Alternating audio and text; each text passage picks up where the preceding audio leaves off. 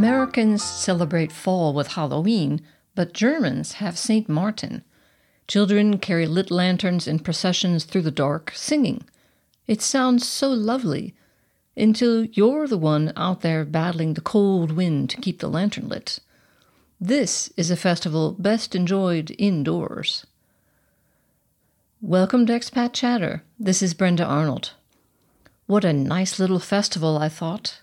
Little boats with lit candles inside, sailing peacefully across the lake through the darkness. Children singing against the backdrop of the picturesque Blutenberg Castle. It was November 11th, St. Martin's, a traditional fall festival in Germany. This was a great opportunity to introduce my 10-month-old daughter Natalie to some of the local culture. Naive new mom that I was certain she would be thrilled at the sights and sounds. I packed her up snug and warm against the icy wind and set off with the stroller. I did my best to call her infantile attention to the festive happenings. "Look, sweetie, paper boats with candles floating on the lake. Listen, those children over there are singing, and so are their parents." The bit about the parents involved some generous exaggeration. While the kids had been rehearsing these songs for weeks at preschool, the parents had only received faded photocopies of the songs a couple of days beforehand. Nobody had learned the lyrics, so they stood there struggling to hold on to the paper as it flapped around in the cold wind. It was impossible to decipher the text in the dark, so instead they swayed slightly in loving parental fashion, bravely mouthing the words, just like hymns in church, and even singing part of the refrain. Sankt Martin, Sankt Martin. As long as you're not deaf, you'd pick up on that one. But at the time, I was oblivious to these details. The only thing that mattered to me at that moment was my very unhappy daughter. Natalie was not the least bit interested in the candles floating on the lake. The icy wind howled around us, drowning out the Lilliputian singers. I held her close to keep her warm, but not only did she not enjoy it, she was crying. Hard. I grabbed the lambskin out of the stroller that all German moms use for added warmth, wrapping it around her tightly. She cried even harder. I just couldn't keep her warm. Nightmarish scenarios ran through my head.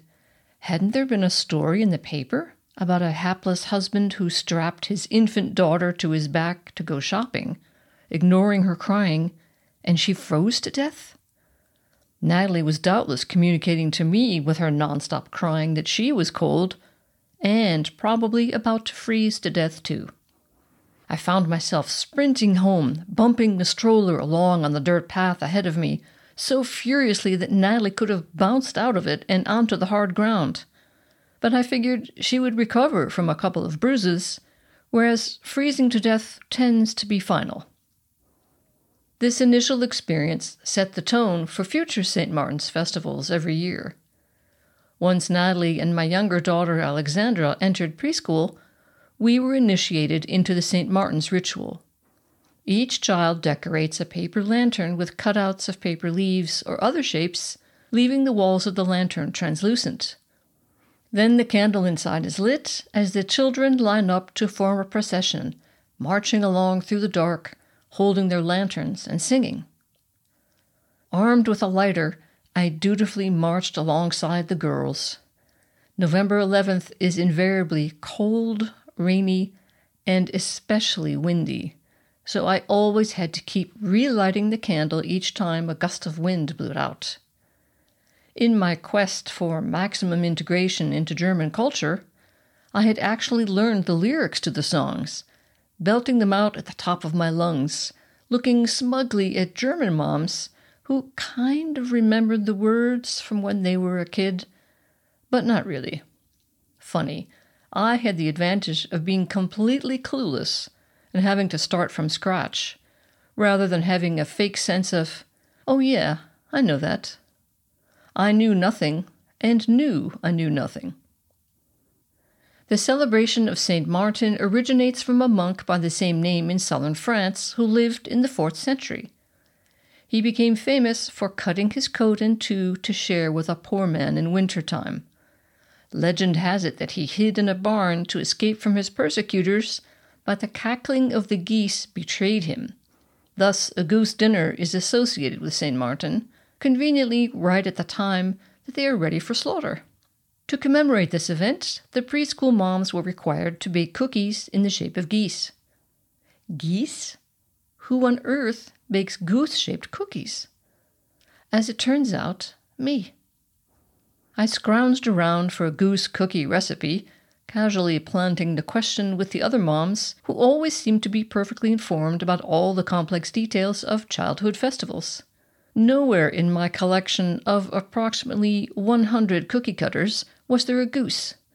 Reindeer, Christmas trees, gingerbread men, candy canes, pumpkins, witches. No goose. At last, one of the professional moms came to the rescue and lent me her goose cookie cutter. When the lantern procession was finished, we all gathered around a bonfire. A buffet was set up on long tables with all the goodies prepared by the moms.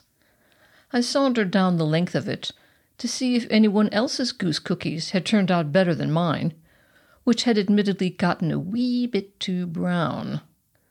Looking around to be sure that no one was watching me, I deposited my cookies in the middle of the others, which were all perfectly shaped and golden brown. But that was okay. I had ensured that mine were anonymous, so nobody could pin anything on me.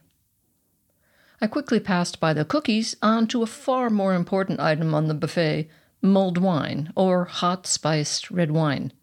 After surviving another St. Martin's ordeal, it was well deserved. My daughters have long since outgrown the age where they attend these processions, but the memory of them gives us a great gift. They allow us to immensely enjoy November 11th. Hey, today is St. Martin's, I gleefully announce.